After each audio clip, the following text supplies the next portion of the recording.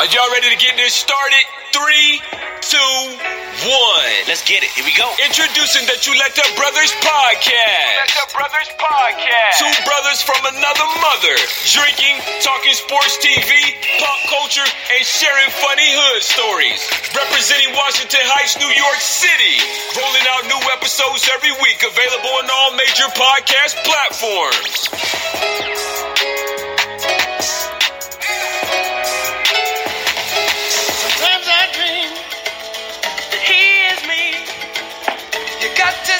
That's how I dream to be.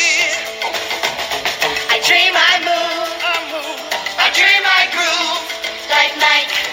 If I could be like Mike. Oh, if I could be like Mike. Like Mike.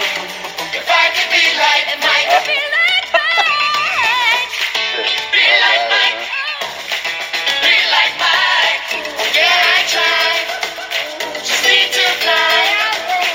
Just one day if I could be that way. I wanna be like Mike. Taking you guys back. I dream I groove. Like Mike. If I could be like Mike. I'm gonna be like Mike. Like Mike.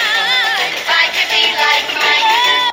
What's going on, people? Chuleta Brothers coming through. This is episode, I guess, the second episode of The Last Dance, which we've been doing specials for the Michael Jordan docu-series called The Last Dance. It's all this episode for our Chuleta Brothers fans are all based on Michael Jordan. So it's all basketball, sports, NBA, or whatever. So Chuleta Lee's in the house.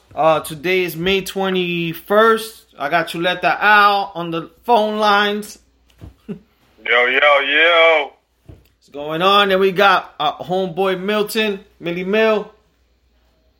What's up? What's going on, fellas? So hopefully we're doing the podcast now. At some point, maybe we'll have my cousin Richie join like last time, or Santi Sensation join the call. But yeah, so this podcast, we're letting you guys know, is all based on The Last Dance, which is based on Michael Jordan's docu-series on ESPN. And then, we'll probably maybe talk about it at the end, but in case, because I've been drinking a little bit, in case I forget, we're going to try to do another one on Undertaker, which will be called, what is it called, Al? The Last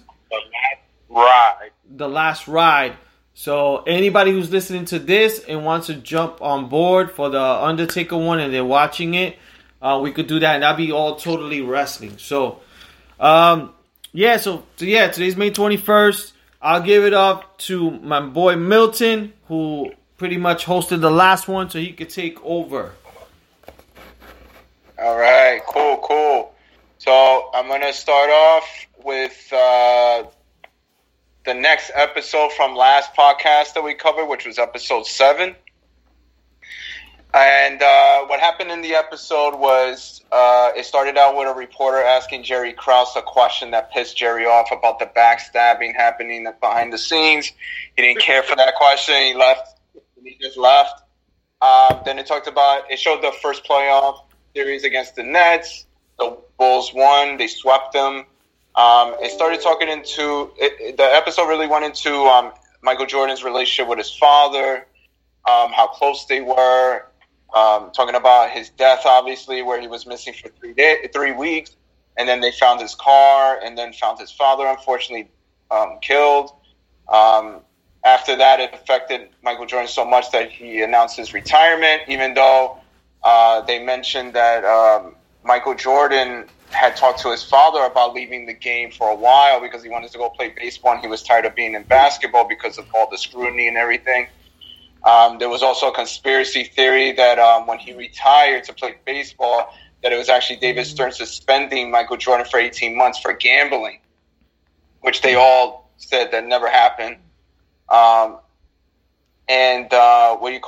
anyway, Michael Jordan went on to play with the White Sox, AA ball, to control the press, not because of his his level of expertise. He had a 13-game hitting streak. And he did okay, I guess. There was a part in the episode where Sports Illustrated was talking shit about Michael. So afterwards, he never spoke to them again. Gave them an interview. Then there was also a lot of talk about Michael Jordan challenging his teammates on the Bulls. He talked about how he used to try to get on Scott Burrell's case. He tried to get him pissed off that he would fight him, but at the end of the day, he was quote unquote too much of a nice guy.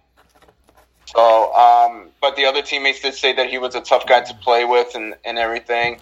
And then the first season without Michael Jordan, when he went to play baseball, Tony Kukoc was the person who stepped up. And then, there was a point where Pippen, he got pissed off during a Knicks game because he wasn't giving the last shot against the Knicks, even though the Knicks ended up beating them anyway in 7 games. So I don't know if you guys remember that episode. If you did, what did you think? That's a fucking good summary, first of all. Shit. Yo, good job, man. Yo, now I know who to cheat from if I gotta do a book report. Yo, for real. The Cliff Notes. The mill Yo, notes. that's good. Yeah, I write these notes when I'm watching it, man. That's good. Yeah, man. You probably have to do the Undertaker for us. Yeah, right? Oh, that's good. So I'm sorry. So Milton, what you said, what we thought of the episode? Yeah, what you thought of the episode? There was a couple of messed up things in the episode with the father's death. Like they were saying that it might have been related to Jordan's gambling because of the guy that was involved or whatever. Because I think Jordan, he was playing golf with some guy and the guy was into some shady shit. So, yeah, and then just the whole baseball thing. I mean, what you guys thought about it? So, I'm going to get into the baseball thing. Because I remember it. So he was retiring, supposedly retiring. Or like you said, Milton, they were thinking it was David Stern that suspended, one of the biggest superstars for 14 to 18 months. Which would be ridiculous because at the time, that's when NBA was getting so popular, actually going overseas. I don't see David Stern doing that to a player, At that time, yeah, you had Magic Johnson, but he was almost out. Larry Bird was almost out, so you really only had Jordan. So I don't see David Stern in the NBA suspending their number one player for 18 months, no matter what he was doing outside the league, which it wasn't even, he didn't do a Pete Rose, you know what I'm saying, if you guys know about the baseball thing. He was just, he liked enjoying doing gambling in casinos, even when he golfed with his friends, he was always doing side bets. That's like us when we playing basketball. Yo, I bet you $1 I could shoot it from here and shit like that. Like, we bet $1, they're betting thousands, so I don't see nothing wrong with that. Now, the whole baseball thing is like you were saying, Milton. It was something that him and his father were talking about after him winning the second ring already. It was like, it's something he wanted to do because actually that was the first sport his father put him in to play when he was a young kid. Good point. It was baseball. And I guess that was like his father's dream to see his son be a baseball player. He didn't visualize his son being the greatest basketball player of all time. He probably saw him as like one of the best baseball players. The thing is, this motherfucker grew so tall that I've never seen, besides Randy Johnson, a tall baseball player like him. You know what I'm saying? 6'6", going in like that. So I got more about the baseball situation, but what do you think about that, Lee? On the gambling stuff, his father's death, I think there's more to it. I heard of other podcasts, but more from a mafia guy. I forgot what his name. I think he's from the Genovese, whatever. That he does a whole bunch of podcasts, and he talked about, I think it was in a Mike Tyson podcast, that he talked about that Michael Jordan did, I think, owe certain bets, and he had some inside scoop that it could have had something to do with that. I think who knows? Who knows? But it's just weird the way they just murdered him, the father, for doesn't seem any real reason. So yeah, I think there's more into it in terms of his gambling. But what I like from the docu-series, they didn't, I like the docu-series because yeah, a lot of people now coming out with negative things. You know, like Pippen has stuff to say about it, Horace Grant. But they didn't really go so much into the negative side of his father, which I liked. They didn't go into the gambling thing. Like, I think it was good that it was still all positive. So that, and then on the baseball side of stuff, yeah, who knows? Like, I don't know I know he wanted to do this for his father, but then it's weird because his father passed away, and I guess he was close to his father. Like, he couldn't play ball no more, so he tried to do baseball. And I mean, I admire that he tried to do it. You know, from what I heard, he was taking the fucking bus rides with the team. So to be the best basketball player, highest paid, for you to then go down to the minor leagues and be like with, you know, like fucking AA, and still be willing to, you know, spend time learning a new sport and fucking, you know, traveling with the team on a bus when you're traveling probably on a private jet. I give him props for that. I give him props for trying. You know, I think, you know, for him was probably another challenge. Like, he felt probably with basketball his father passed, so I'm gonna try to do something different. He decided to do basketball.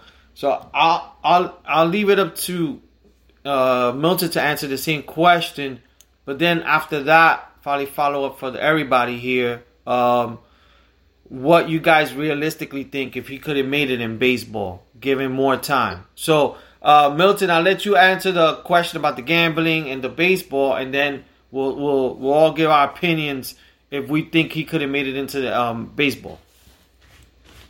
Yeah. Wait, what was the question about the gambling? Like, didn't you ask him? Or Albert did? So you asked us like, do you think how we felt about the gambling and how we felt about the baseball. Like, those are two big things in episode 7. Like how MJ thought about it, or how I thought about it? Yeah, it don't matter. Either way, it doesn't matter. Yeah. Yeah. I mean, I don't know if the gambling had anything to do with his father's death, but the thing is, it doesn't delve too much into it, so I can't really say, right? I think it is kind of strange that he died like that, but, you know, who knows? Like, I think, like how MJ said, like, it was almost like a smear campaign that they were trying to connect it to his gambling was kind of fucked up. Like, basically trying to say that he was the cause of his father's death. But there's still, like, I think there's something fishy about it, but, I mean, you know, it is what it is. I'm sure it's a closed case by now, because it's, like 20 years ago and shit? Yeah. For the baseball thing, I mean, him going to baseball was kind of strange. I mean, I know he did it as a kid, but like Al said, he was a tall motherfucker, and I guess it's a different skill set for baseball. I don't know if that was part of his ego, that he thought he could just go over there and not like dominate the game, but be able to play it, right? Because it's like you're taking a basketball and you're shooting into a hoop. I don't know what the diameter is, and then you're going to like hit a ball like 100 miles an hour and try to hit that shit. It's like different eye coordination to it. You know what I mean? But I mean, he's Michael Jordan, so he could do whatever the fuck he wanted. He could have played just like now they're saying LeBron James could have played football for the Cowboys or some shit. I don't know if you saw that. Yeah, and they always had LeBron. They always said LeBron was like, built like a football player. I think he played football too when he was a kid, right? Yeah, he was playing for his high school. Mm-hmm. Yeah. So, then to your question, Lee, about could he have been good if he would have kept on going? I mean, could he made it to the major leagues? I mean, he would definitely have the what do you call it? The focus to try to get there, right? Just like how he was with basketball. So if that's all he needed and he kept on trying to be better and better, because I think the coaches said that shit too, right? In the documentary. Yeah. That he was like always, in the batting cages and stuff like that. So I think he could have been there, but I don't know if he would have been a great player as he was in basketball. He would just been like a normal guy. It's just that he would have been Michael Jordan playing baseball. What do you think, Al? So the thing I got from this, because I did a little research more into it. when they were talking about the baseball. Because I remember they were showing the games sometimes at ESPN when he was playing for the Birmingham Barons. He was 30, 31 at the time. That's about your average, when you're almost at your prime. If you start baseball, let's say at 23, 24, right? That means you have 6, 7 seasons under your belt playing baseball, seeing every pitch, having so many at-bats, this and that. He only, in his first year, he only had 457, 460 at-bats. Actually, yeah, around the 430s. So that's not even that's not seeing a lot of baseball. I was watching a highlights. They never talked about when he first got into the minors, his first 13 games, he had a hit. He had a hitting streak. Yeah. So right off the bat, he went from playing basketball for 10 years to going straight to baseball. He had to retrain his body with his trainer, had to take it out that basketball mode to turn it into baseball mode, which they were doing, right? The only minor leaguer that was making $2.3, almost $3 million, because he was still under the Bulls contract, because the owner of the Bulls was the owner of the White Sox. So he was still under that contract. So after 13 games of a hitting streak, the pitcher started going, okay, fastball, fastball, fastball, that's all he knows. Let's fuck him up. Let's throw curveballs. Let's throw sliders. Let's throw this. Something that he didn't know because he hadn't played since high school. So they were saying, just imagine if with only 436 at-bats, right? And I have the stats here. He had, 51 RBIs, right? He had, out of those RB hits, he had 88 hits. 17 of them were like doubles. One of them was like a triple, 3 home runs, 51 RBIs, 30 stolen bases, bro. 30 stolen bases for a guy that's 31 years old, bro. Yo, to be honest, and I'm sorry to cut you off, I didn't know his stats were that good. I thought he did way worse. His stats are amazing. Yeah. No. It's because, you know why? They didn't show us his first 13 games with the hitting streak. They started showing us, Jordan struck out again. Jordan did that, because we're used to Jordan winning championships, so they had to bring him away to bring him back down to earth. You know what I'm saying? So that was fucking up his head. He was like, I got to do better. So that, like Milton said, he was in the batting cages. He was doing this. He was going more in. So they were saying, imagine if Jordan had 1,000 more at-bats. 1,000 more bats. That's maybe like one more season or two, right? He would have been not the greatest hitter or whatever, but he would have been in pace to at least know what a slider looks like, what a curveball looks like, what a changeup and all that shit. Because us right now, we won't know. All we know is, fastball, I could hit that and shit like that. But we won't know what a curveball looks like when it's coming down the fucking pipeline. So Jordan, for me, I think he did good with a minor league team. And we forget that the following season, when he went back to basketball, baseball had a strike, a lockout. That they were saying that they didn't want to, if the players didn't want to play, they were going to replace them with other players. And who you think was the first person they asked? Fucking Michael Jordan. They were going to bring him up to the White Sox. And he was like, out of respect to the real baseball players, I'm not going to do that. I can't do that to them because that's their craft. They put their life and sweat to it, not me. My thing was basketball, and that's when you saw him going back with B.J. Armstrong, shooting around and stuff like that. Me, personally, I think if he would have had the more at-bats, I think he would have made it to the major leagues, but he's not going to be that Michael Jordan superstar status. You know what I'm saying? Me, personally, I don't know what you guys think. I think he would have made it. I think his drive would have forced him, plus his name.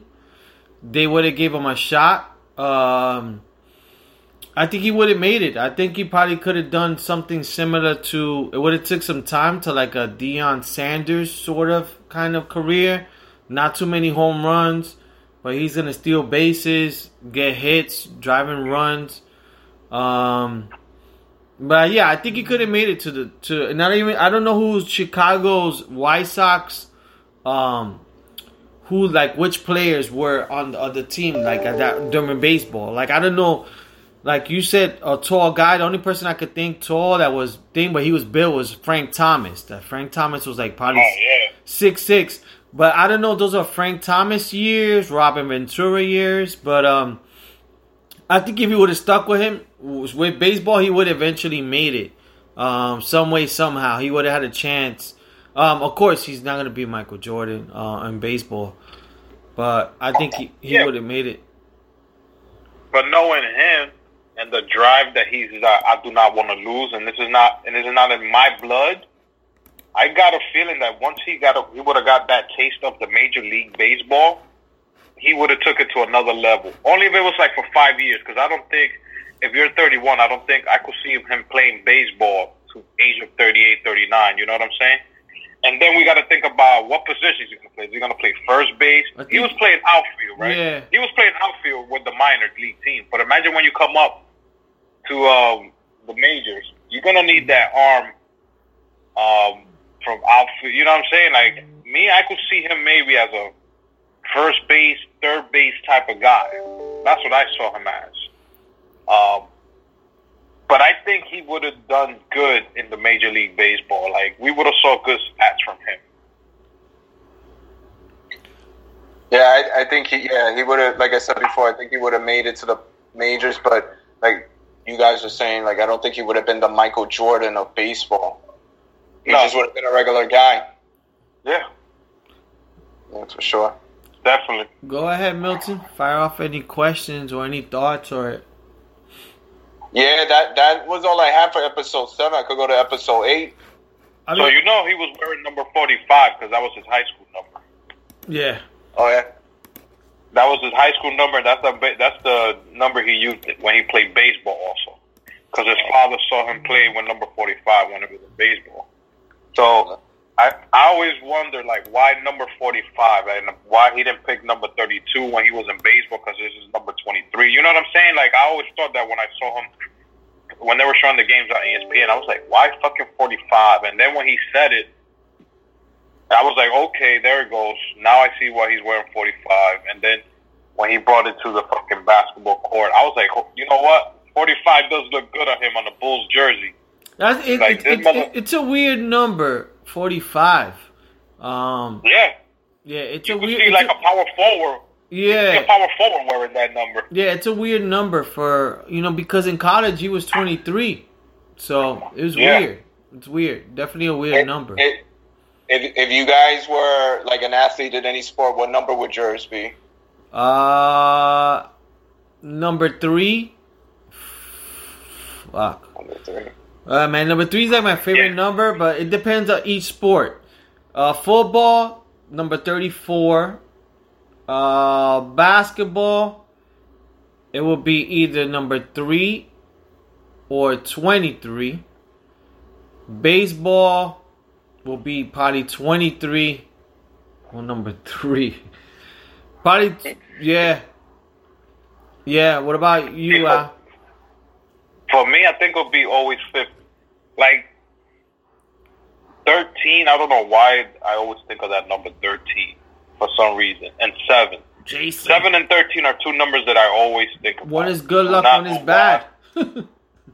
You're the yin and yang. It's gotta be, man, because even the 3, I always liked the 3 because like Mattingly was my favorite baseball player, and he had the 23. But I never wanted that number 23 is because, I always, even in football, baseball, basketball, that number always belongs to Jordan, no matter what. You can't, and Donnie Baseball had number 23, and that was the only other person I could see with that number. But 23, if I see a 23 in football, I think Jordan. Basketball, I see a 23. That's like, for some reason, I think that. So, but 3, for some reason, I always had to put 3 in between the 7 and the 13. But if I had to pick a number that I had to choose for myself, it would be number 15, just because this is my date of birth. And 15 was the number. If it was in baseball, it would be 15. Football, I know those numbers belong to quarterbacks. The fucking 1 through fucking 18, 1 through 19, or whatever. It's always for quarterbacks. Oh, is that true? Always. Yeah, Oh, typically. Yeah, typically. I mean, nowadays things are more different. But yeah, for the Yeah, most... like in college, you will see like a wide receiver wearing a number 18 or 17. But then when they come to football, they'll change it to the 80s. If you ever notice, they're always the 80s. A tight end also. Yeah. So if I was in football, I always wanted to be a running back or a linebacker. So I have to be a number between fucking 24 all the way to like 50 something. And I'll say 57 because there will never be another number 56 like LT, bro. So I'll be a 57. How about you, Mel? I mean, off the top of my head, probably 12 for my birthday too. The month. For every sport? Yeah, why not? Probably just be for basketball. So that means you'll be a quarterback. Oh, You'll be at fucking TB12. There you go. Now it'll be B12. Yeah. And I don't mean the vitamin. Bish! Yeah. Oh man, but all right, cool. I'll move on to the episode 8 then. So episode 8 opens up with the Charlotte Hornets facing the Bulls in the next round of the 1998 playoffs. B.J. Armstrong is on the Hornets and leads them to a win. Next game, obviously that pissed MJ off, so he holds B.J. to 2 points, and Bulls win game and series 4-1. Talked about another game where LaBradford Smith, some rookie at the time, scored 37 points in a game against the Bulls, and supposedly told Michael, "Good game, Mike." Yeah. And pissed him off. So then the next game he faced him, Michael Jordan scored 36 points in the first half. Anyway, later on in the episode, they actually said that Michael Jordan actually made it all up or some shit like that. Yeah. So, He made everything up, bro. yeah, he's a funny guy, man. So 94, the baseball strike starts. Michael Jordan didn't play. And then B.J. Armstrong brings Michael Jordan to the Bulls practice that year. And then, it started the speculation that he was going to come back. March of 1995, he announces he's returning to the Bulls. Horace Grant leaves the Bulls. At first, the Bulls are struggling with a 34-31 record. Then MJ comes back, plays the first game without his father, which was very difficult. He wears number 45 against the Pacers. He goes back to 23 for the second game against Magic. And then the Orlando Magic eliminate the Bulls during that playoff run. Afterwards, he goes to film Space Jam. And then the episode also talks about how he punched Steve Kerr in the eye during practice, where he got thrown out of practice for that. And then they talk about Dennis Rodman's first year with the Bulls, probably that 95 time frame, like 96. And then then the Bulls finished 72-10. This was the year after they lost to the Magic in this, I think, Eastern Conference Finals. They faced the Magic again in the Eastern Conference Finals, and they sweep their asses. This is all on episode 8, right? Yeah, all of them. Yeah, all of it. Yeah. And then in the 96 Finals, they faced the Supersonics. And then another funny story is that George Karl, who was the coach of the Supersonics, supposedly walked past Michael Jordan at dinner without saying hi, which was a big mistake. And Michael Jordan said, "I got something for that motherfucker later." And then it talks about, Gary Payton is the famous, I guess, meme, right? So Gary Payton starts talking about how at a certain point in the series, because they were losing, he told the coach he was going to D up Michael Jordan. And he says that, I don't know if it would have changed the series, but if we would have done it earlier, maybe it would have made a difference. And Michael Jordan laughs his ass off while he's watching the video of the glove talking about it, saying that the glove, he didn't have a problem with the glove. Bulls go on. I actually wanted the Seattle to win that fucking series. I don't know why. I guess it's their jersey, the green color they had, and Kemp. Kemp was like one of my favorite dunkers at that time. Yeah, he was dope. Yeah. The last note I got is the Bulls win the 4th championship and the first without his father around. So quick question for you guys. Yeah, and it's a reminder for me. So on the last three, Pete, they faced the Supersonics. Did they face the Jazz twice? Twice. Yeah. 97, 98. Oh shit! Yeah. Yeah. The thing is, 98, they took... Jazz played better in 98 than did 97. Yeah. Yeah, because I think they beat them in the regular season, too, I think. Yeah. Yeah. I believe if I heard right, I think they had swept them in the regular season in 98. The Jazz swept the Bulls. But to piggyback off of Milton from episode 8, so what I got from that was, yes, he came back wearing number 45. He haven't played basketball so much that they even show that he was wearing his shorts backwards. Oh, yeah. I would have never noticed that. I would think the fucking shorts look the same. In that same episode, Milton said he did bring number 23 back. Horace Grant was feeling himself because he had Shaq and Penny. He was still number 3 in that team. No matter what team he went to, he was number 3. Well, yeah, he was number 4. They had Nick Anderson. Oh, there you go, number 4. So they were just put him on their shoulder because they were trying to show Jordan, like, yo, we did it with one of your guys. You know what I'm saying? And who they end up losing to in the finals? Orlando? Houston. The Rockets. Okay. That's crazy because... No, go ahead. No, go ahead. No, I was just going to say what you guys just said, like Nick Anderson, Penny, and all. That was actually a pretty solid squad for that time, man. Yeah, no. Hell yeah. Yeah, it was a good squad. They were just young, but they were a good squad. Yeah. A fucking young Shaq. Well, I think Penny Hardaway was like second season in the league. And Nick Anderson with the fucking 3-pointers, because I remember those games. Then you got Horace Grant with the blue goggles. They probably had the point guard that was pretty good too, J.J. Nelson. Shit, I remember Nelson. Mm-hmm. Yeah. So, I have a question. So, with this episode, is really with the Orlando Magic, they're the last team to stop MJ from making to the finals. And then after that, he wins his three-peat again, and then he retires.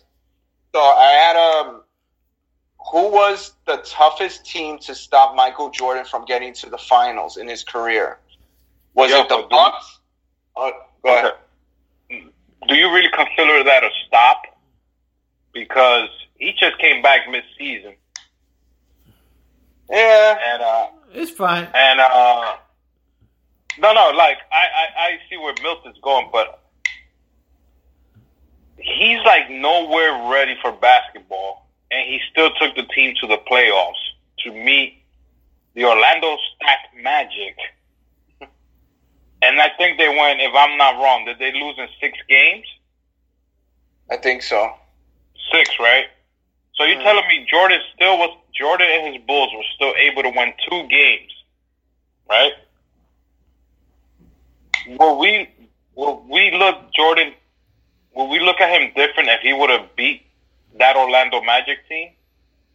Like, right now he's considered the greatest, whatever. This documentary put a stamp saying, stop the LeBron, the Kobe comparison. Like, that's it, we know. You think this would have put Jordan in another level? Like, yo, this motherfucker could come half season and still wax us.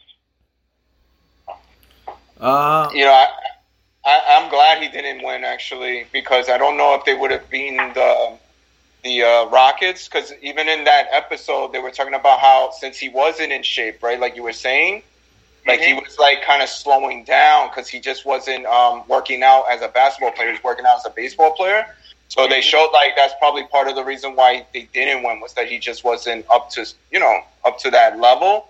So if he would have gone past the Orlando Magic, he would have most certainly like lost in the finals, I think. And then that would have been thing that they always bring up. That's the thing they always bring up, right, about Michael Jordan. He's never lost in the finals. And the thing about LeBron they always bring up is that he's lost 4 out of the 7 times or some shit. You know? Yeah. So what was your question, Mil?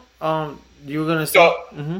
Yeah. So, who do you think was the toughest team to stop Michael Jordan to getting to the finals?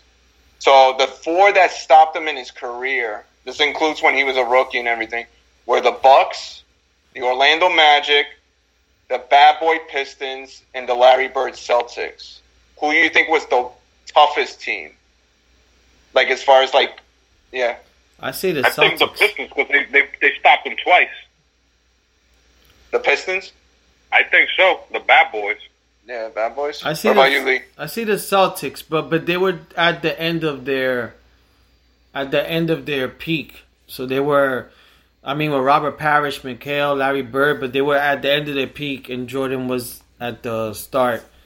So yeah, you probably have to say the Pistons, but I would say the Celtics were a better team. But the Pistons, when it comes to records and the facts, I would say the Pistons. So, since I don't know anything about the Bucks of that time, because supposedly they had a rivalry between the Bucks and Chicago back in the 80s. Mm-hmm. So think of them in their prime. The people are in Orlando, Pistons, and Celtics. What was the better team in their prime? I say the Celtics. The Celtics. Okay. And they're but we're bringing young Larry Bird. Yeah, like think of a year that they were champions or whatever. Think of the Orlando Magic when they went to the finals. That was probably their peak. Which one was a better team? I'll have to agree with Chuleta Lee. Yeah, I think the Celtics at their prime will beat any of those. They'll beat the Pistons. They'll beat the Milwaukee Bucks. You were saying, and the Orlando Magic. Like in a 5-game series, I could see the Celtics coming out of there. Yeah, I agree. I think the Celtics. Al, you're probably getting the call because I can't pick up. So the delivery call. What you call? No. What delivery? The Salami Sister delivery call. I can't pick up, so you're probably getting the text. Let me see. So I had some questions, but they're all over the place. And this question is mostly for you. It's for you, Milton. You grew up in Jersey, right? Were you ever a Nets fan?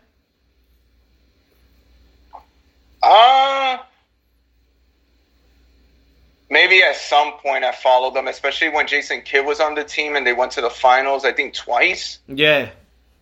Yeah, because, at one point I thought there was another young team that had a really good squad because they had like Keith Van Horn, Kerry Kittles, Jason Kenyon Martin, Gill, too. Kenyon Martin, Sam Cassell. They had a tough squad, and I remember them facing the Bulls being like, yeah, they're going to get their ass rocked. But there was still like that hope that since they were younger and they had a good squad, they could beat them. But, yeah.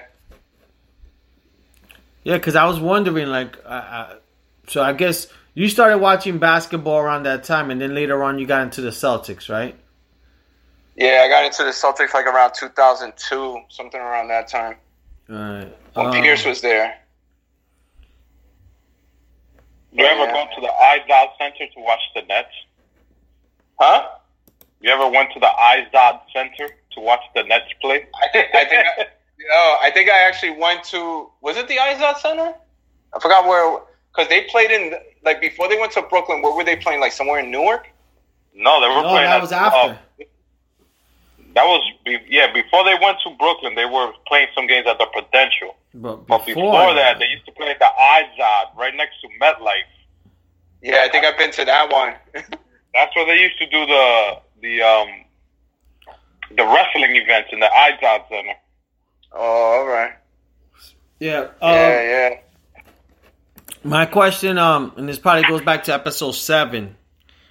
And I know we touched on this. Do you think MJ retired due to the gambling issues? Do you think what? Do you think he retired due to the gambling, or you think it was solely because of his father's death? Yeah, I believe what he said. Like he said that he was he had planned to do it before that happened, and that I think he told somebody that the only reason why he was still playing basketball because he wanted to win the three-peat because that was something that Magic and Larry never did, right? So he said once he won that was it. He wanted to get out of the basketball. So I don't think it had to do with his gambling. And you, Al? Yeah, I think I was on the phone. So, What about you? I think what he said. I think it's due to his father, but it was just so weird, because even if he did baseball, his father was still not around to see it. So it was just a weird pivot. So I could see. I'm back. So I could see like maybe that he was gonna get a suspension, and maybe all that stuff happened all at once, and he's like, "Fuck it, I'm just gonna leave." But I wonder, and I don't know, Al, if you have this timeline from the time he retired until the time that he said, "I'm gonna go play baseball." Like, how long was that? Yo, so he retired ending of 93 season. So I'm guessing mid-June, because that's when normally the playoffs finish, right? Yeah. Mid-June or early July. Baseball, it's already started. So baseball's already, they start in April, it's July. So that's probably like what? Almost 80 games in, if that. Mm-hmm. And he didn't start baseball until 94. So that means he waited till the next season. So he was in baseball. He retired in 93. Didn't start baseball till maybe April of 94. And then he didn't go back to basketball till 95, right? Yeah, maybe 96, because he did 96, 97, 98, right?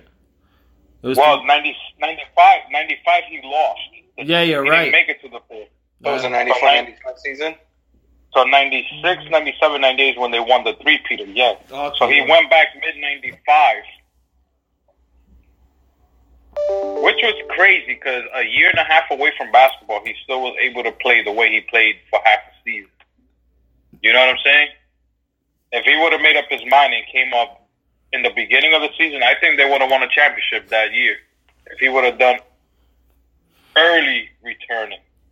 Now, before I got off the call, I didn't know what you guys were talking about. No, that was the question. That was the question. The other question I have is, because of the whole coronavirus stuff going on, do you think as many people will be invested into this docu-series? Like if life was regular, that people, it could be a Sunday night, they could be drinking, or they could be, do you think more people will be invested? I mean, plus we got no sports now. Do you think more people are invested now because of the what we're dealing with at the moment? So I say, because this was being promoted to come out early July.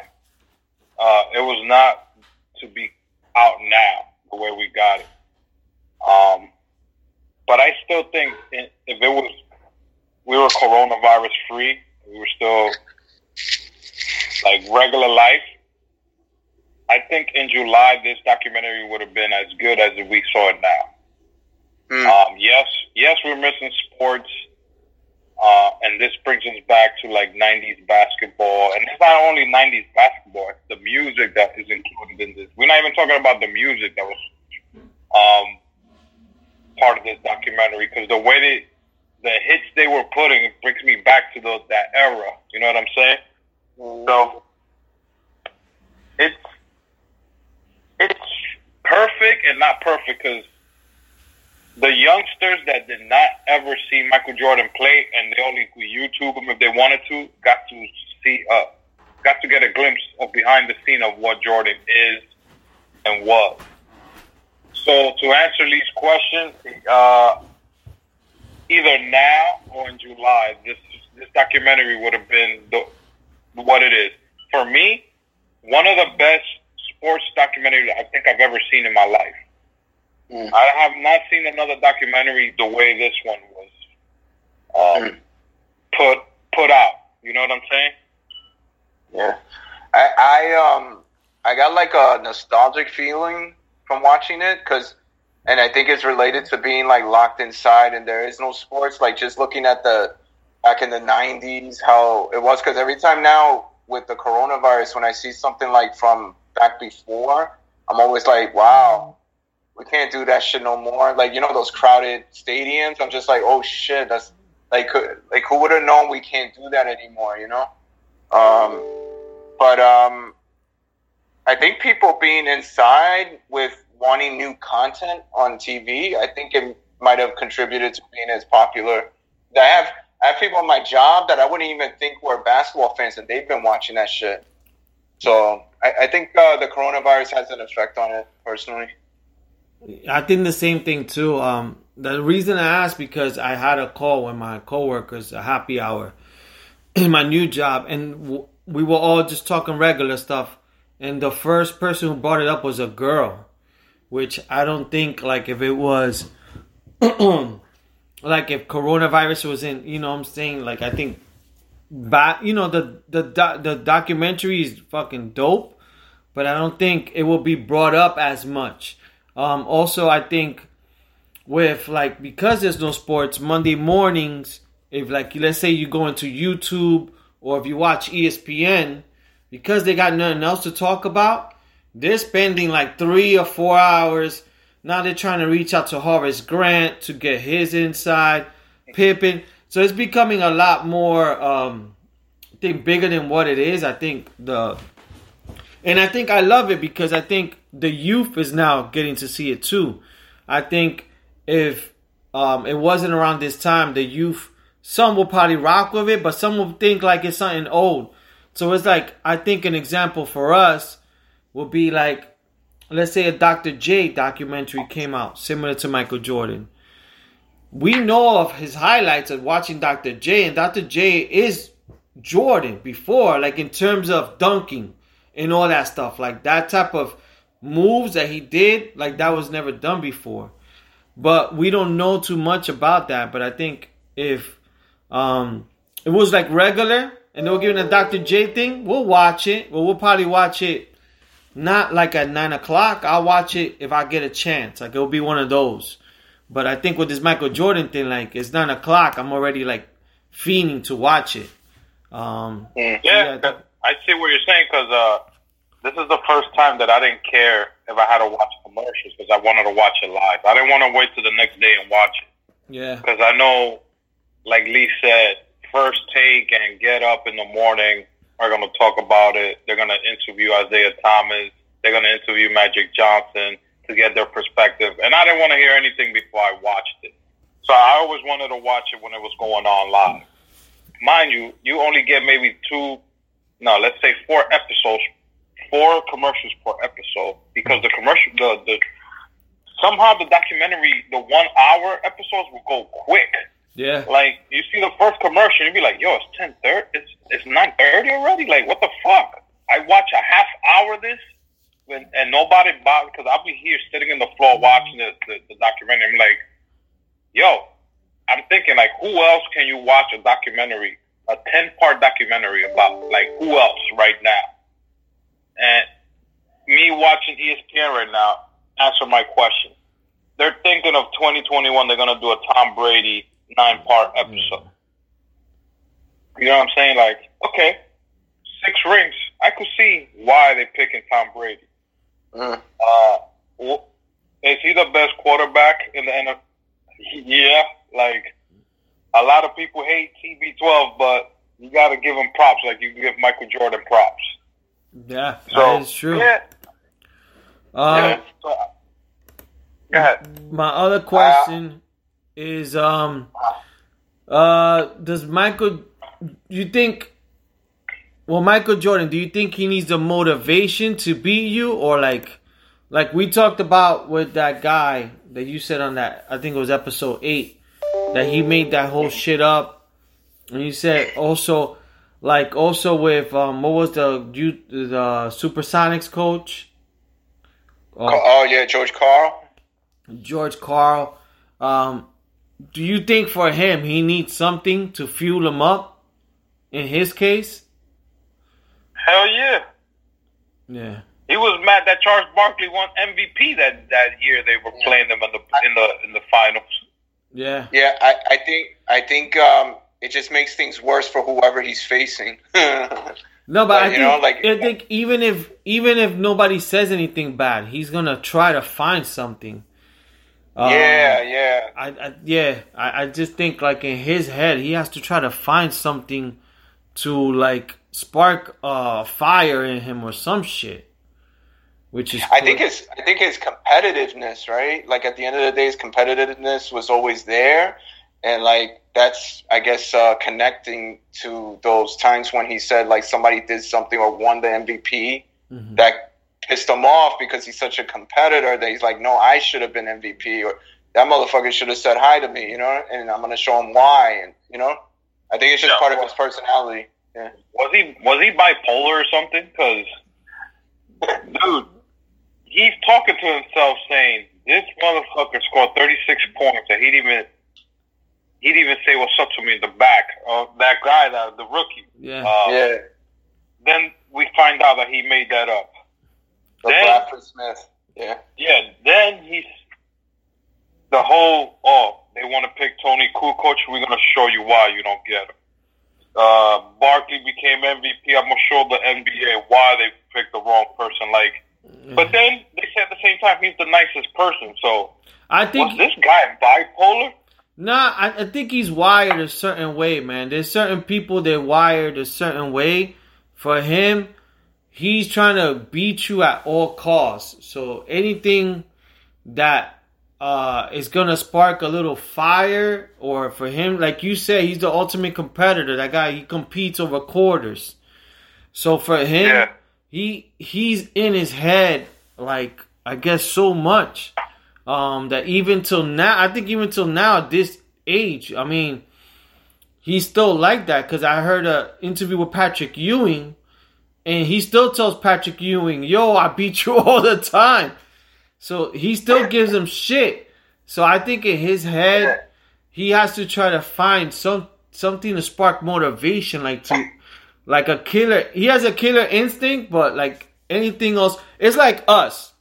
An example, which we do it a lot with women. A girl rejects you for whatever reason, and you're like, fuck that bitch. I'm gonna do this. I'm gonna do that. Whatever the case may be. To like, she set like a spark of fire on you, which a lot of guys do with women. With him, is basketball. Bro, I'm telling you, this guy is good what he does. Because people that in business should take this model. Like, if you're like a finance person, stockbroker, this is the mentality that you should take. Watch this documentary, and it's gonna fucking force you to be like the best stockbroker or whatever. Hell no, I'm not gonna let these motherfuckers buy all these fucking shares. Let me show you these fucking shit. You know what I'm saying? Like, he had the right. Like, I don't think Michael Jordan will be the guy like, my kids didn't win the game, so they're not getting that trophy all the kids get. You know how nowadays they give all the kids that were playing a trophy? Yeah, participation. They don't want to. Yeah, Jordan's going to be taking that trophy. He's going to throw it in the air. So he's like, don't give my kids that shit, bro. Like, no, they didn't win. They're not getting nothing. When they win, then they get a motherfucking trophy, motherfuckers. I'll be back. Could you imagine being that guy's son? We got DJ Camilo over here. Hold on 1 second. Oh shit! I'll be right back too.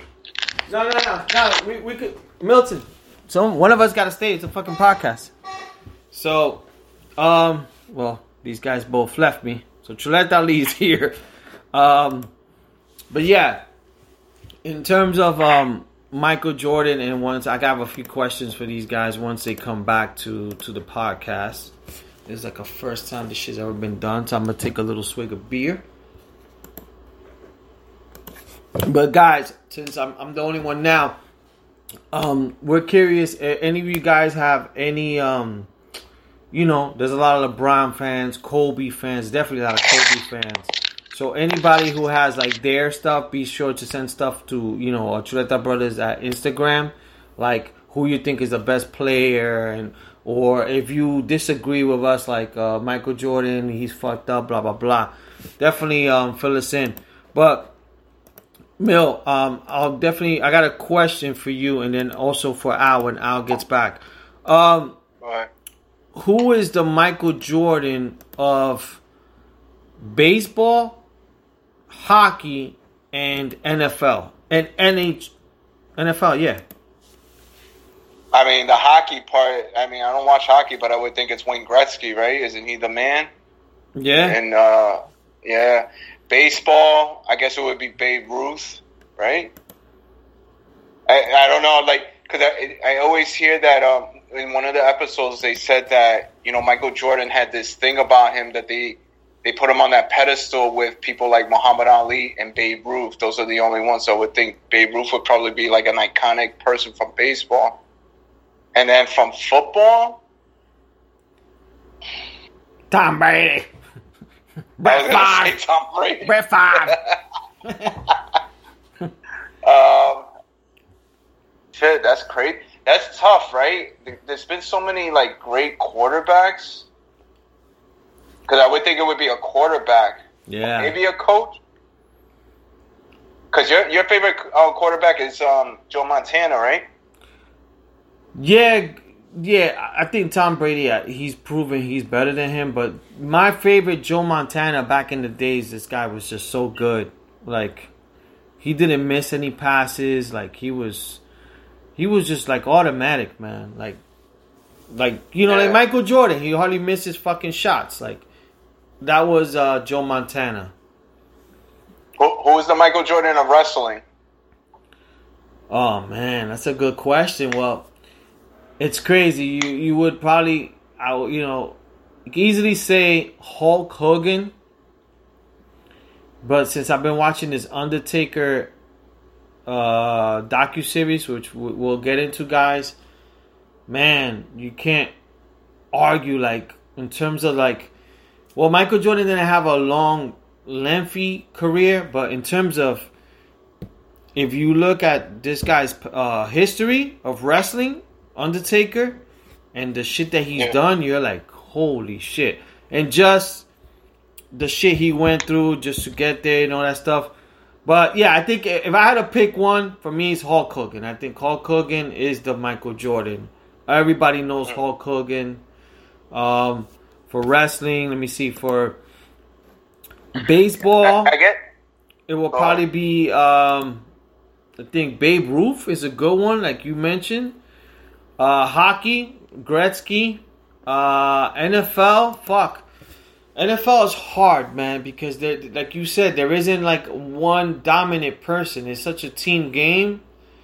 There isn't one dominant person that could take over a game. I will probably maybe have to say, as crazy as it sounds, maybe Tom Brady. You know? Yeah, it's kind of. It's interesting because you could look at it two ways with that question. Excuse me, peeps. Were you about to have? No, I burped. But continue talking. No. I'm going to just continue talking to the podcast. I'm going to be back in 2 minutes, peeps. Yeah. Yeah, it's interesting because you could go to two different areas with that question because it's like you could look at who put the sport on the map. And then who was like the most decorated athlete in that sport? Where in basketball, I think, that's Michael Jordan put together. But when it comes to the other sports, it's kind of like, Tom Brady would definitely be the person who's the most decorated and like the most accomplished. But is he really the athlete that for football that put it on the map? Like, with Gretzky, it has to be Gretzky. I don't know anything about hockey. There's probably more hockey players that are more decorated, but Wayne Gretzky, he plays hockey, And then for baseball, yeah, I mean, I don't know if Babe Ruth is the most decorated, but he's the most well-known player in baseball. And then when you think of most decorated, like, I don't know, the baseball part is such like a team. Baseball is really, really a team sport. So I guess you would have to think about the franchise. So obviously the Yankees would have to be the most decorated one. What was the question? Where the fuck were you? What? Where were you? Running a marathon. The question Lee had was, who was the Michael Jordan of baseball, football, and hockey? And then I added wrestling at the end. Who do you think was the Michael Jordan of those sports? In the what years? Like overall, in your opinion? Baseball. The Michael Jordan of baseball. So, if you, what I picked was Babe Ruth for baseball. I would say Derek Jeter. Oh, that's a good one. That's a good one. I would say Derek Jeter. Because he played he played all of 20 years with the Yankees. Yeah. Jordan played every 15 years with the Bulls and the last 2 or 3 with the Wizards, right? Mm-hmm. Let's say Jeter for baseball.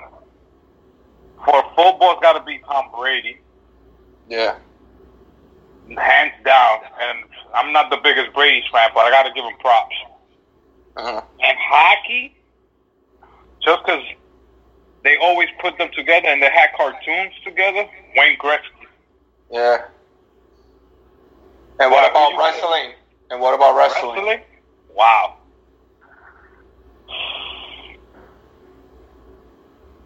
So the first name that comes into your head is Hulk Hogan. Yeah. You know what I'm saying? Because you tell anybody in the world, you know wrestling, the first thing they're going to say is Hulk Hogan. You know what I'm saying? But then you got other wrestlers like Ric Flair could be the Michael Jordan of wrestling. Undertaker could be or even John Cena right now. You say John Cena and the first thing you think is wrestling. You know what I'm saying? Yeah. But I would go with Hulk Hogan.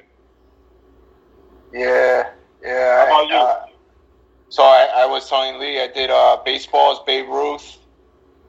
Football, probably have to go Tom Brady. But with football, it was kind of tricky, right? So I was telling Lee, I would think it would have to be a quarterback or a coach, right? And there's been so many great quarterbacks, but of course Tom Brady is like, he's the guy now. Yeah, he is the GOAT.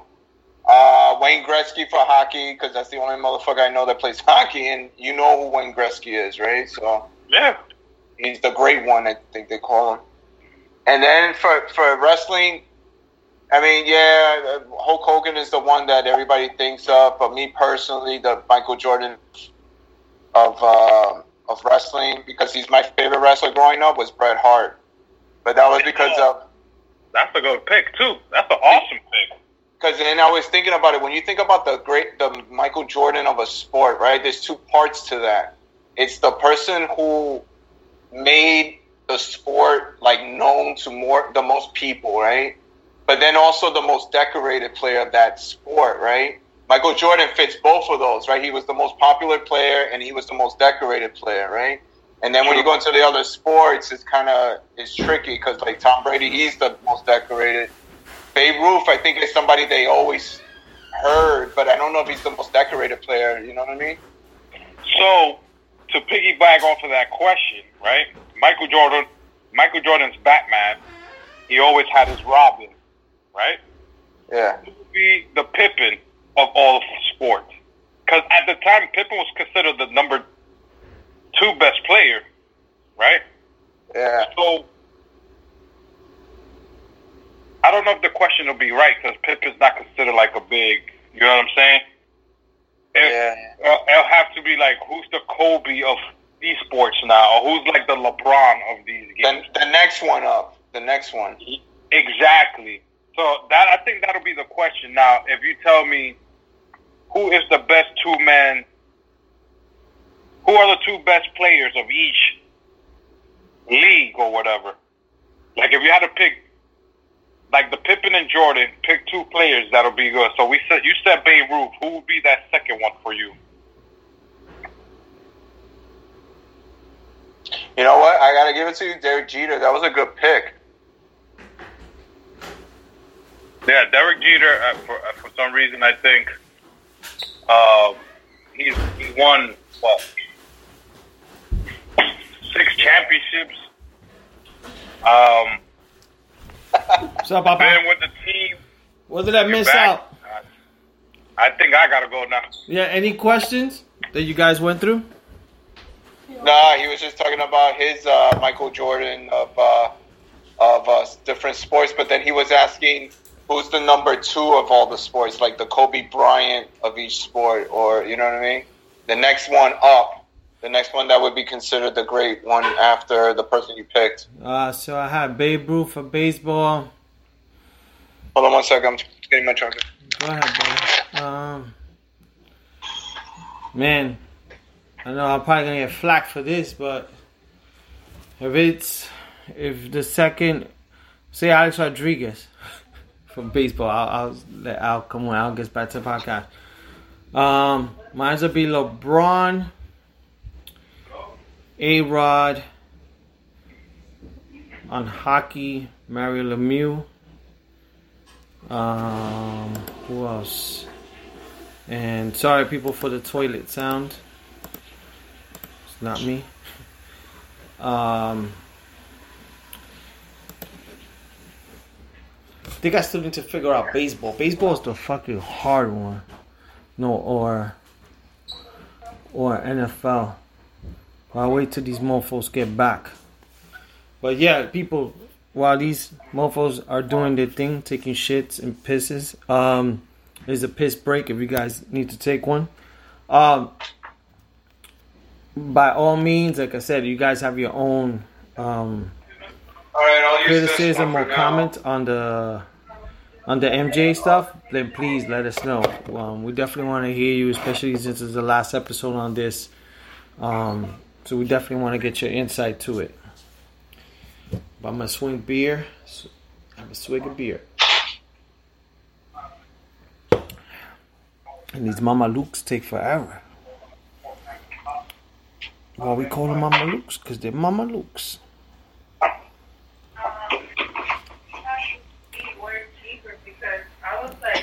Oh, there goes our chicha number 2 in the background. Salchicha number 2. I think at this point, Jen, it's salchicha number 3. Alright, so Milton. So my picks for number 2 for hockey was Mario Lemieux. For Major League Baseball, I said Alex Rodriguez. NBA, fucking LeBron James. And then for football, man, football is always a hard one because it's such not a team game. I'm trying to think of someone who's dominant, like Tom Brady's Damn, and I'll say like Peyton Manning, but Peyton Manning, like, he didn't win that many rings. So I'm trying to think like who else has been like a dominant player in football. Probably, again, Joe Montana would probably be my second one. So Patrick Mahomes. No, he's too young. I'm sure there's more people with more rings. There's probably like Terry Bradshaw, some of those guys that got like a lot of rings. But yeah, but that would be it. What did Al say? I forgot. What did Al say? Your number, the Michael Jordan of each sport? Yeah. The number 2. Okay, so for baseball, like I told Milton before, was Jeter for me. Okay. That's a good one. Hockey? Hockey was Wayne Gretzky. Number 2? No, like main guy. Yeah, but what's your number 2? I didn't have answers for those yet because the way I was telling Milton was, it's either we could do, okay, we picked up Michael Jordan for each sports, and then we got to take it to who's the Kobe Bryant or who's the LeBron. That's what I'm saying. What's your number 2s? Like me for baseball, and I'll do this quick. A-Rod for baseball. For basketball, LeBron James. For football, Joe Montana. For hockey was Mario Lemieux.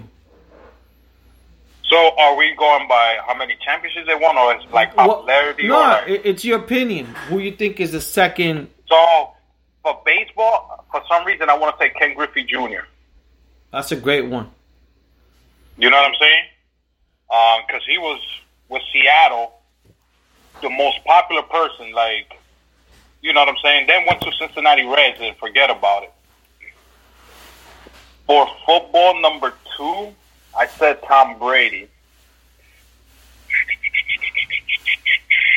I'll have to go with a running back, and then for me it'll be Barry Sanders. And then basketball? No, I can't pick basketball. So it's Kobe for you? Number 2? Yeah. Yeah, like up and coming. Who's the next one up? So you see the way I got the questions messed up, so Maybe I'm saying it wrong. The way that I was thinking was Michael Jordan had his number 2 Pippen, right? Mm-hmm. Oh, you talking about like So your Batman and Robin? Exactly. That's the way I was going.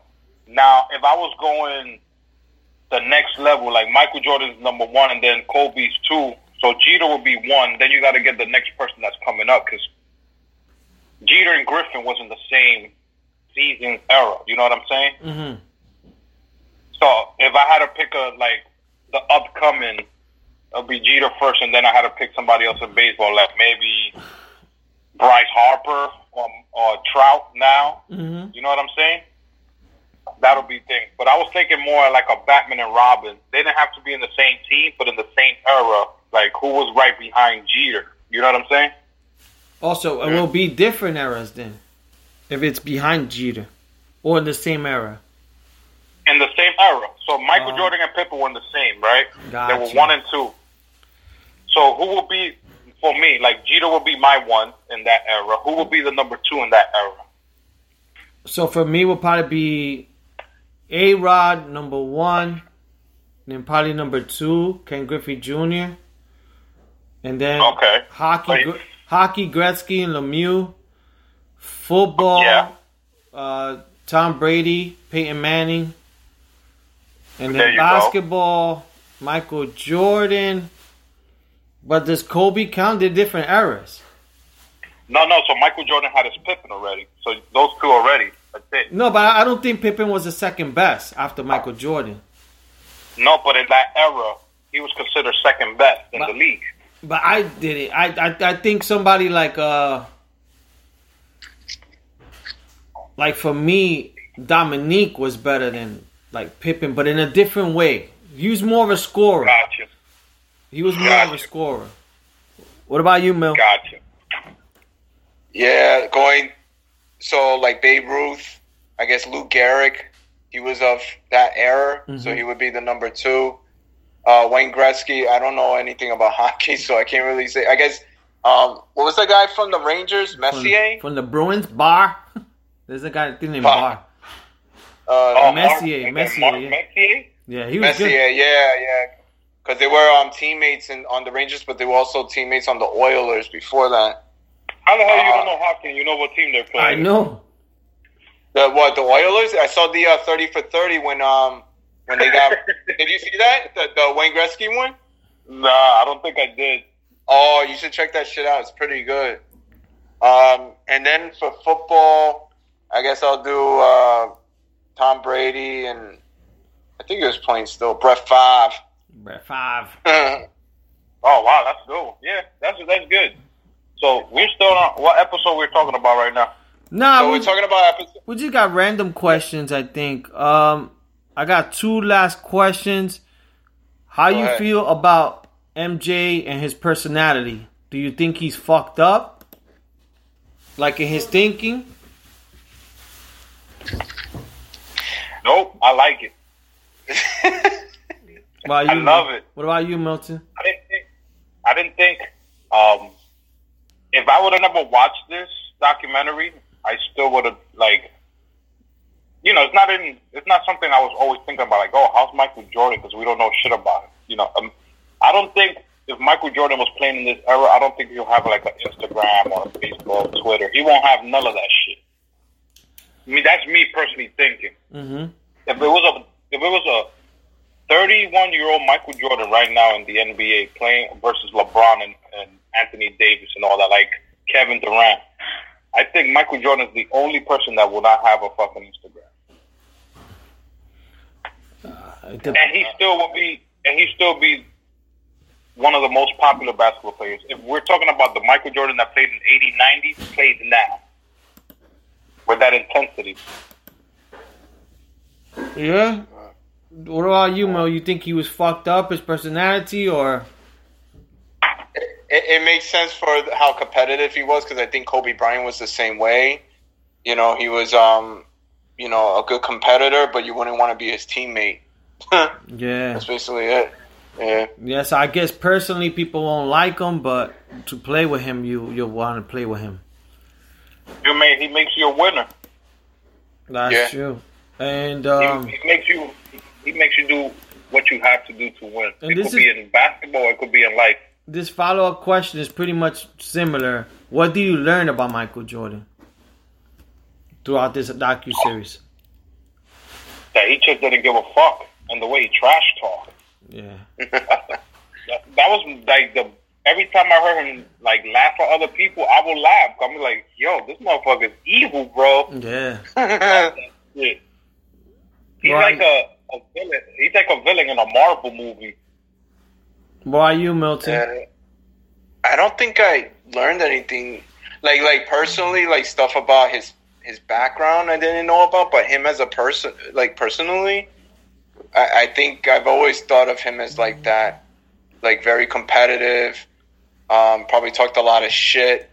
Like I remember like a scene where in one of the episodes where he's about to fight, Reggie Miller or somebody, and you could just see his mouth, and he's like, "Fuck you, motherfuckers," whatever. So yeah, I don't think I learned anything new about him, like his personality wise, but just his background and stuff with his father and all of that stuff. I think what I learned from on this whatever docu-series, his head, like what's in his head, like the drive he has. I mean, we all knew like he was.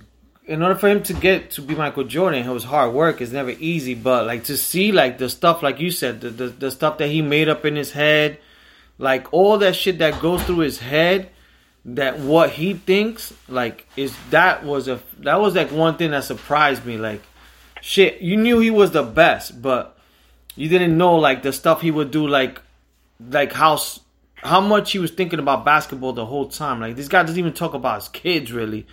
He even like talked about it like when he came back at 45, he did the summer camps just to see how the other players were playing, so he could then get notes, so he could know what to do that season.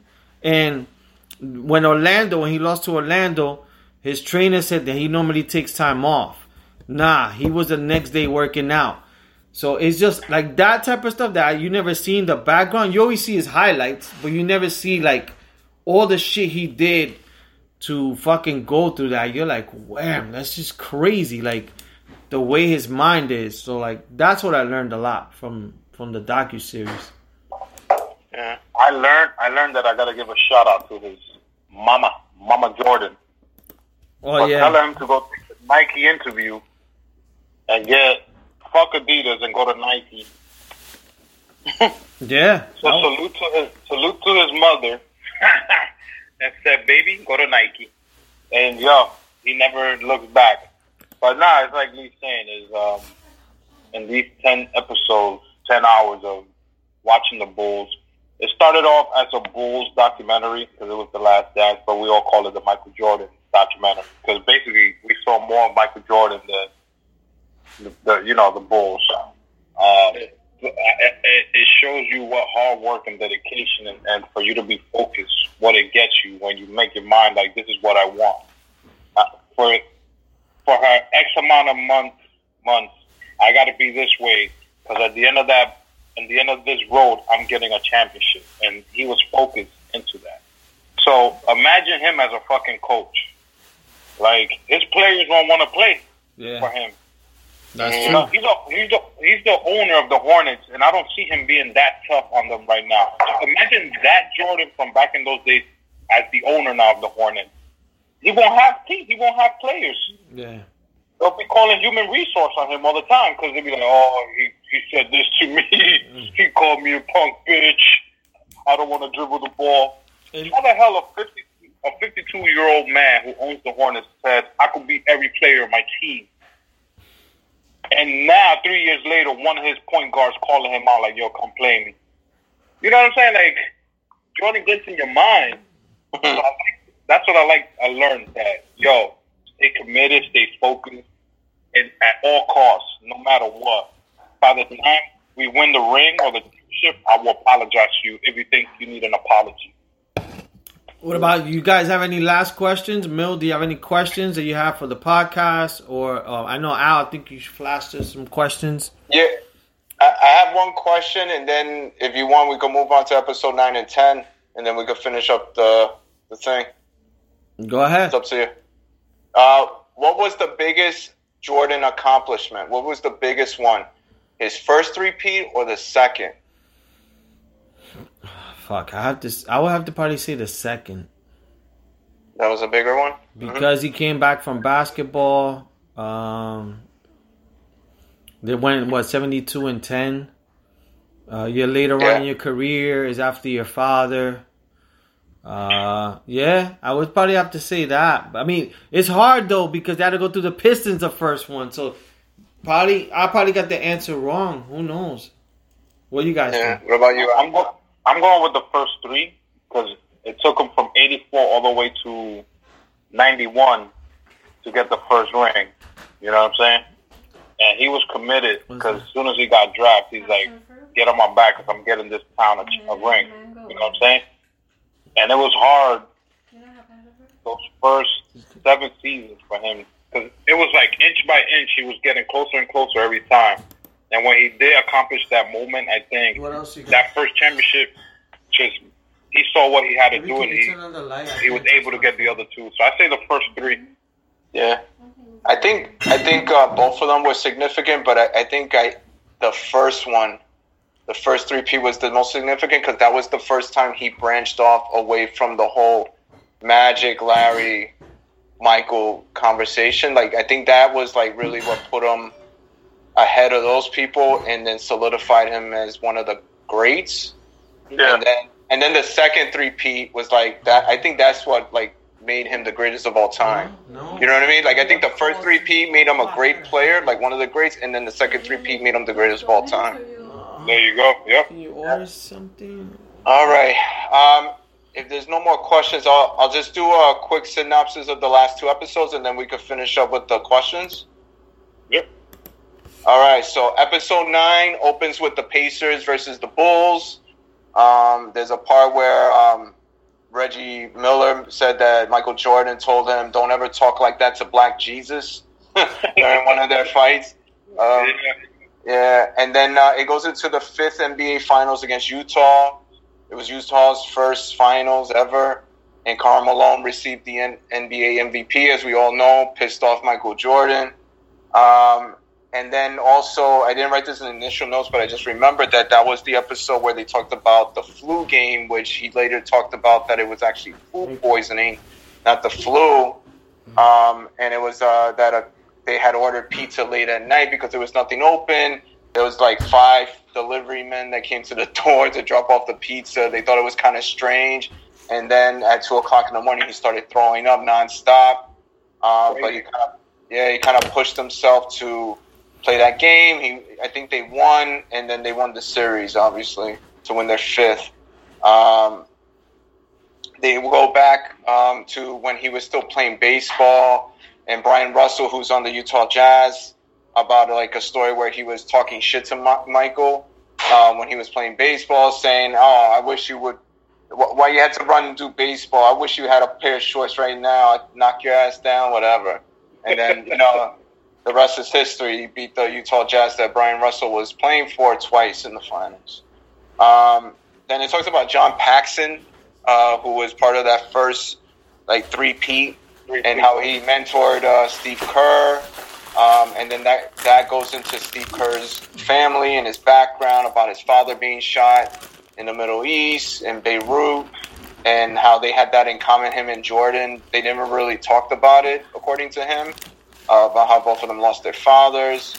And then towards the end, they talk about MJ befriending a security guard, and he felt like that guy was like a father figure to him. And this guy named Gus, he later on was diagnosed with lung cancer. But it really showed that episode how Jordan, another side of Jordan, was that he was very loyal to people that was close to him. When he was friendly with you, he was a very loyal person. He would go to that guy when he had lung cancer, he would go with him to the doctor's office and stuff like that, you know? And then going into episode 10, it starts with game 1 of the 1998 finals against Utah. Utah wins the first game. They say that Utah Jazz at this point was a better team than the last time they faced in the finals. So Utah won game 1. The Bulls won game 2. Bulls won game 3 with every Bulls player scoring. And that was the same game that the Utah scored the lowest point total since the invention of the shot clock with 54 points. Dennis Rodman misses a practice to do a wrestling event before Game 4 with the NWO. Game 6, they talk about Scottie Pippen leaving the game due to a back injury and then becoming a decoy for the rest of the game because his back was all fucked up. After the 6th championship, the Bulls owner... So after everything was done, the owner of the Bulls asked Phil Jackson to come back for another year. Jackson said he needed a rest. He didn't want to coach a rebuild year. And then I think they talk about the owner. He says why he really didn't bring them back. He said at that point they would have been too expensive to bring back because everybody would have had a very high value since they had won so many championships and stuff. Jordan disagrees with it. He thinks they could have won a 7th championship if they would have just signed for like a 1-year deal. And that was the end of episode 10 of my notes. So I agree with Jordan saying they could have probably won the number 7. Who won the 7th? Who won the chip that year after? It was a short season. It was only 50 games because they went on strike. Well, it had to be the Knicks, right? Because the Knicks always go after he retires or some shit. Maybe the Knicks against San Antonio. But I think San Antonio won the next year. Oh, okay. Yeah. That was Tim Duncan's first championship too. I think with David Robinson, right? And I think Steve Kerr was in that team. Yeah, I think he's one of the few players. I forgot, like top 5 players that's won 4 championships in a row. Yeah. But yeah, I don't know. Like again, I always say Jordan played without a dominant center, so it'd be interesting to see how he would have faced against.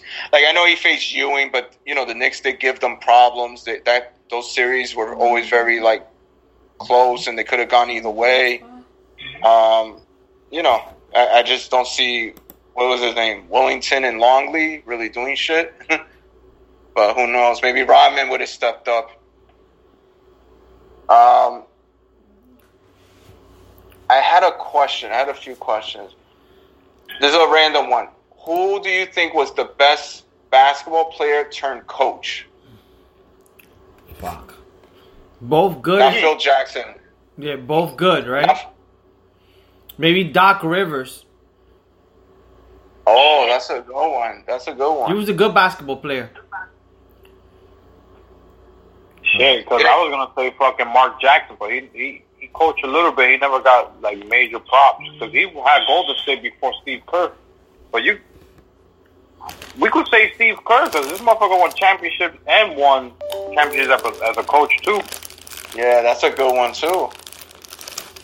Yeah, because Pat Riley was a coach too, but was a player also, and so was Phil Jackson. So but was it Magic Johnson? I think they're both. Magic, didn't he coach the Lakers at some point back in the days? Yeah, that shit was trash. And Isaiah Thomas, remember? He coached the Knicks. Trash. Yeah. Even sexual harassment. I think out of those three, like Isaiah, Magic, and Larry Bird, I think Larry Bird was probably the best coach out of those three, even though he didn't win a championship. But when he coached the Pacers, they did decent. Yeah. Yeah. So, next question. What should the next documentary be about? I don't know if you've seen this meme floating around. Should it be the LeBron James Heat years, the Phil Jackson, Kobe Bryant, Shaq Laker years, the Golden State Warrior years, or the Popovich, Duncan Spurs years? I would like to see the Phil with the Lakers because I want to see how, he dealt with Jordan and Pippen. I want to see how he got Kobe and Shaq to work together. I think Popovich is just like a fucking drill sergeant. He says one thing and everybody follows. Yeah, I agree. I would like to see that Lakers 3-peat because they think they did a 3-peat also. Yeah, they did 1 3-peat. And then they tried to do a second, but they only won 2 out of 3. So I would like to see that documentary, the Lakers one. Yeah. What about you, Lee? I would like to see the Lakers. That would probably be the one I would like to see. When they did. If I wouldn't want to see LeBron do, I would probably want to see Dwayne Wade because he also won with Shaq and LeBron. So I would like to see his 2 different things. Because he won with 2 different coaches too, Pat Riley and Spoelstra. Or even the Detroit Pistons. I would like to. I wouldn't mind a documentary on that team because they don't seem crazy. I would like to see Bill Laimbeer, how he acted. They have one, bro. They have a 30 for 30 on the Bad Boys. Yeah, I think I've seen that's it. a good one too. Yeah. Yeah, those will probably be the ones I would like to see. Will be probably the Lakers with Shaq, and then probably one like a Dwayne Wade or something like that. Yeah, I think I agree. The Lakers would be the most interesting one, but I think what makes like this series was about the stuff that I didn't know about, the behind the scenes like stuff that was going on.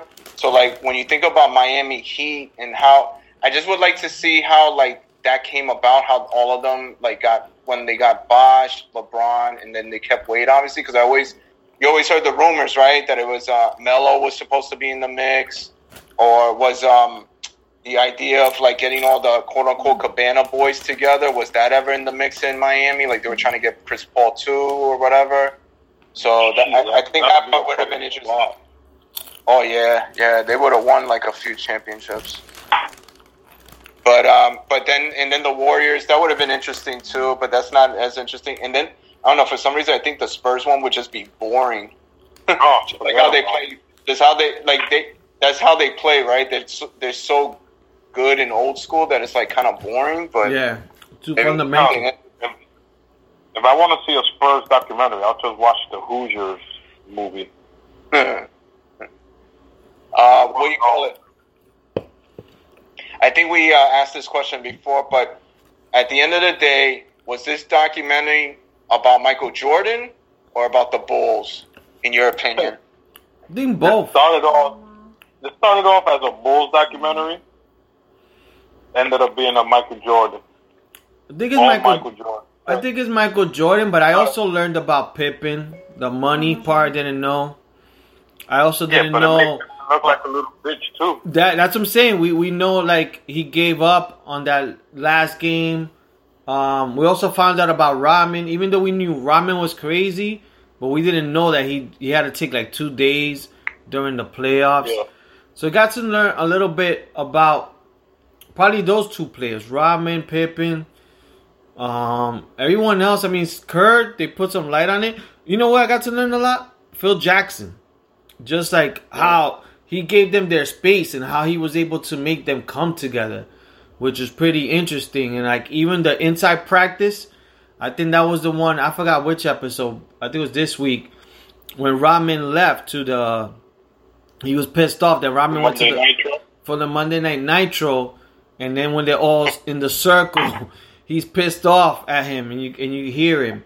So learned a lot about Phil Jackson.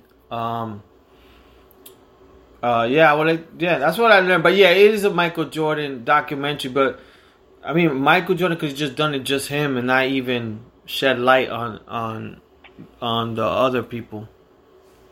Yeah, I agree. I think it's more about Michael Jordan. But there were so many episodes centered on other people, but it was around Michael Jordan. Like he was still in that episode. So, I have a question I just thought of right now. So, when you think about them breaking up, right? You think about Michael Jordan being a dick to his teammates, Scottie Pippen having his own issues with management and causing a lot of shit.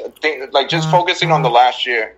Dennis Rodman being like this guy that would just leave and not stick around and wasn't really reliable.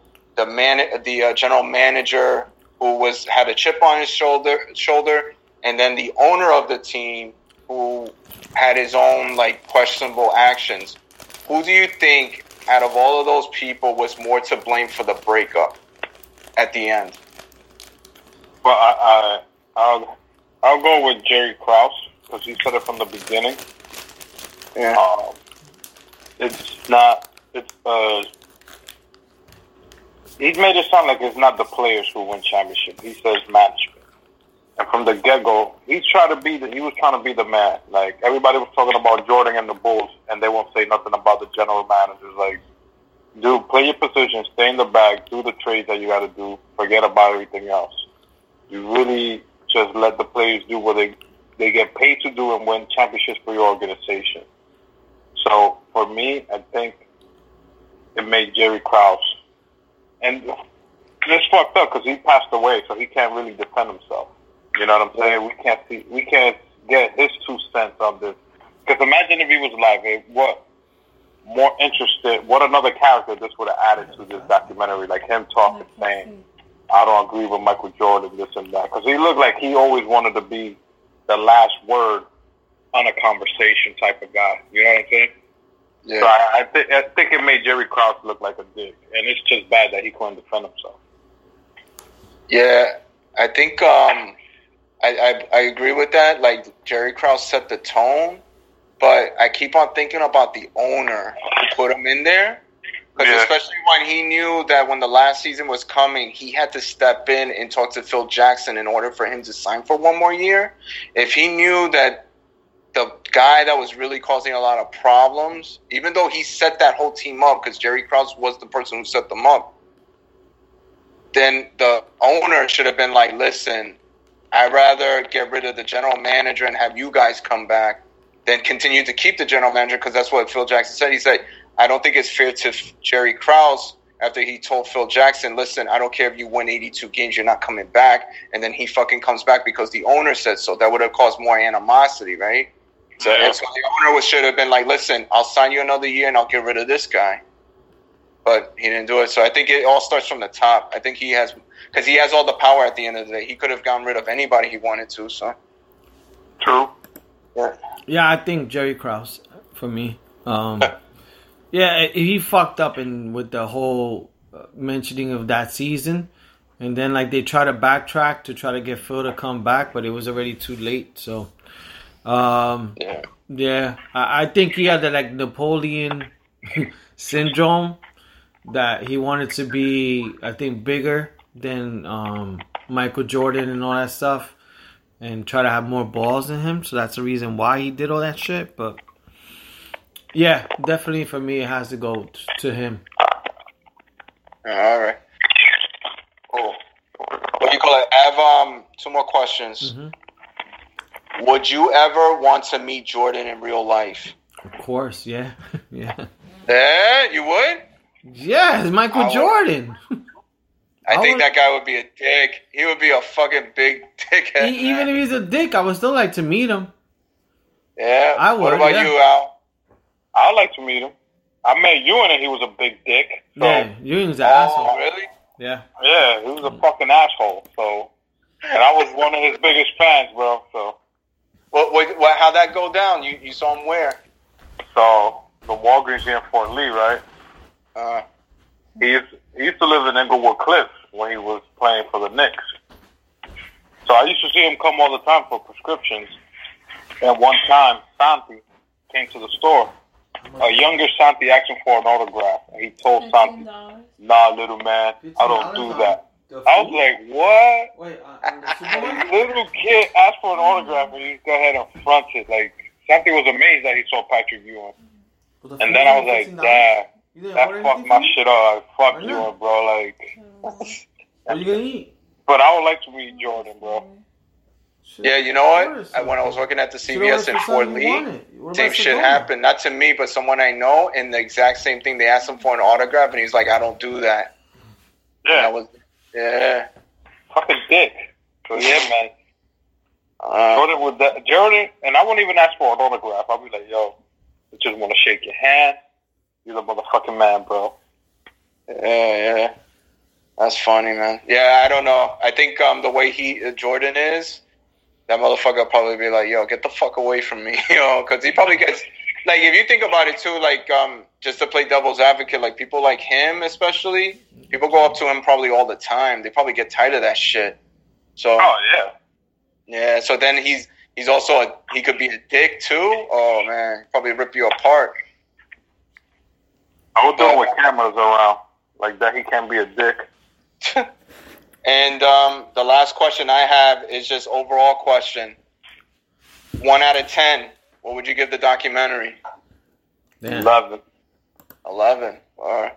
Like I said before, I think it was the best sports documentary I think I've ever seen. So I'll give it a 10. All right. I'll give it a 10.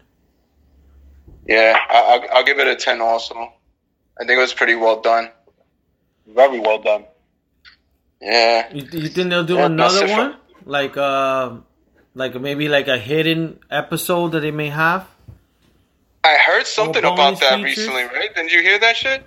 No, that they're I gonna didn't. do like, yeah, I don't know what it's about, but yeah, I heard they're doing like a quote unquote sequel to it. I don't know if it's like a one documentary sequel to it, but yeah, maybe it's about his later years. I don't know.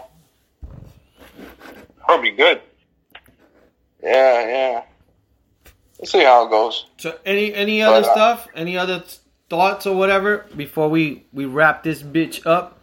Al, you got any questions? Nah, man. I think we said everything 1 through 10. All the episodes. We got into in-depth details.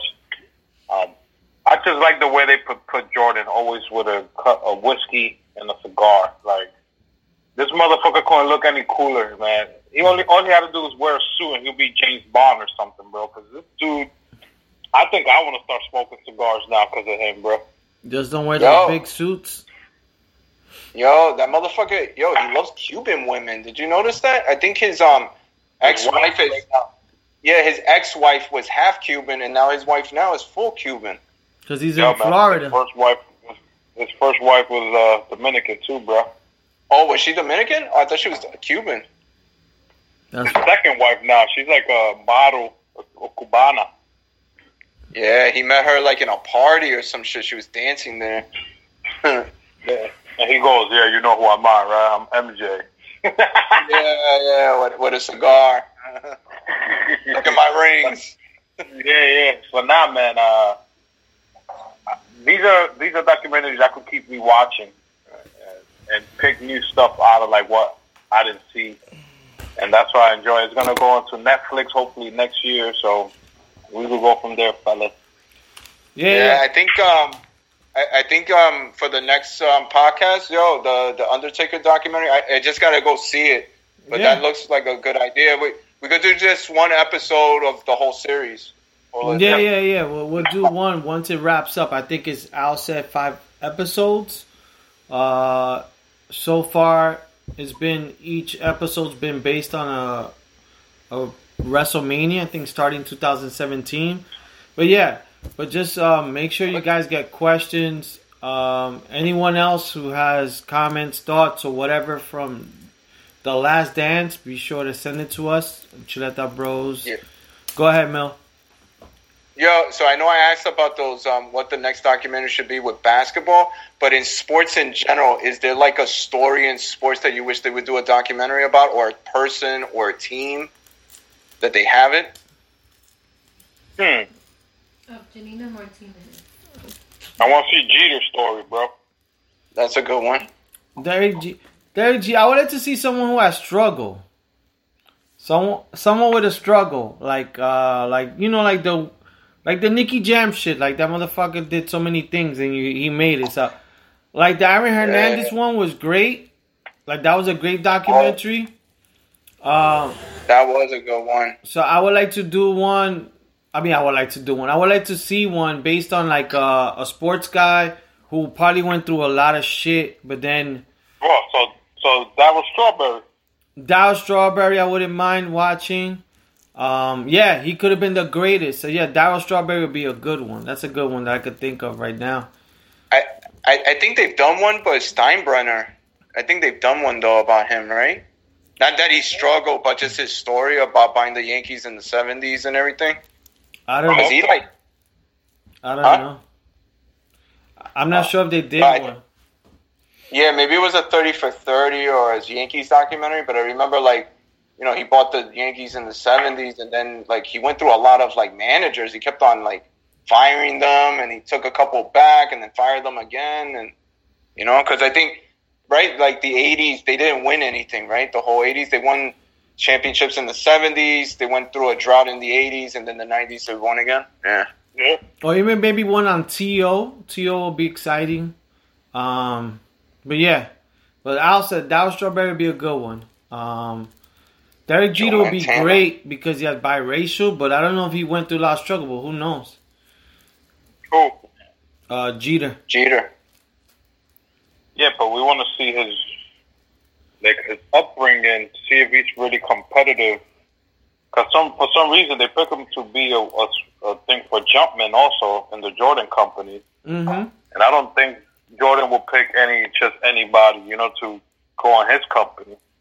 True. So he sees, I think these select few that he picks to represent Jumpman, he sees something in them that he saw in himself. That's me just talking from the outside. And I would like to see how Jeter, you know, how he grew up in Florida, you know, the biracial family, like you said, Lee, and stuff like that. So, yeah, he probably had no struggles, but we don't know if he did have struggles like in high school or like when he was in college and stuff like that. You know what I'm saying? Or how about A-Rod and his fucking steroids and shit like that? Like, we could do a story on him. You know, I wouldn't mind watching one on Tiger Woods. They say that's probably the next one. I wouldn't mind watching one on him. Yeah, because he's the first black golf player. Yo, do you think like that one for Tom Brady, that might be good, but I don't know if they'll go back to, because I mean, he wasn't, when he was drafted, they didn't think nothing of him, right? Like, I don't know how he was as a college player. He was sucks. I heard him on Howard Stern. But yeah, he went, but he did a lot like Jordan. Like he's not a gifted athlete. He's just fucking worked super fucking hard. Tom Brady. Yeah, I got a random question. Mm-hmm. What do you think of that Mike Tyson and Holyfield coming back to box? Is that true or is that a rumor? I think that's a rumor, but they were making that shit up because of Tyson saying I'm back, but you know, I heard that he's 53 and that he was looking to getting a license or some shit. Yeah, because I got an alert saying about a charity. He's like, I won't mind doing a 3-round exhibition with Holyfield. But Holyfield's like 4 or 5 years older than him, bro. Like, really? Well, Holyfield looks good in his shape. Yeah, but Tyson looks fucking great. I know.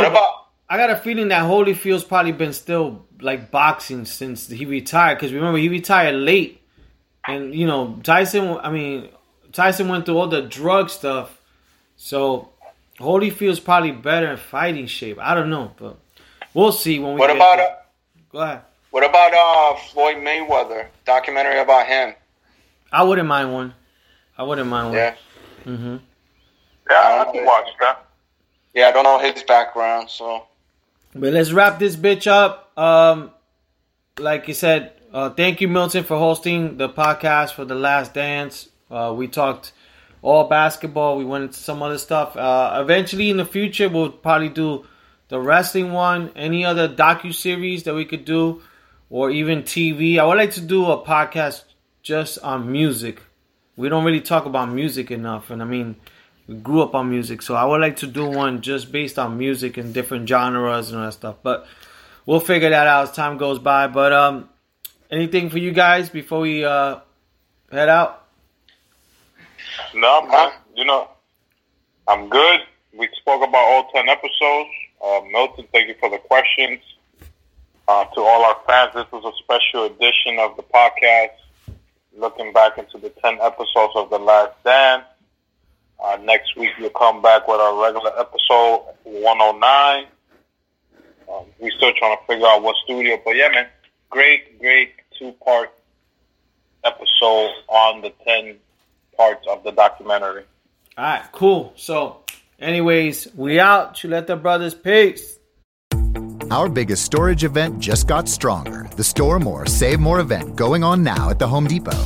Get the exclusive 77-inch Husky welded I-beam steel shelving for just $179. It now holds up to 10,000 pounds. Plus, it's the only steel shelving with a full lifetime warranty. Find more Husky steel shelving online at HomeDepot.com. The Home Depot, how doers get more done. Limited time only. Event and dates vary by store. Claim based on 2,500 pounds per shelf when evenly distributed. See store for details.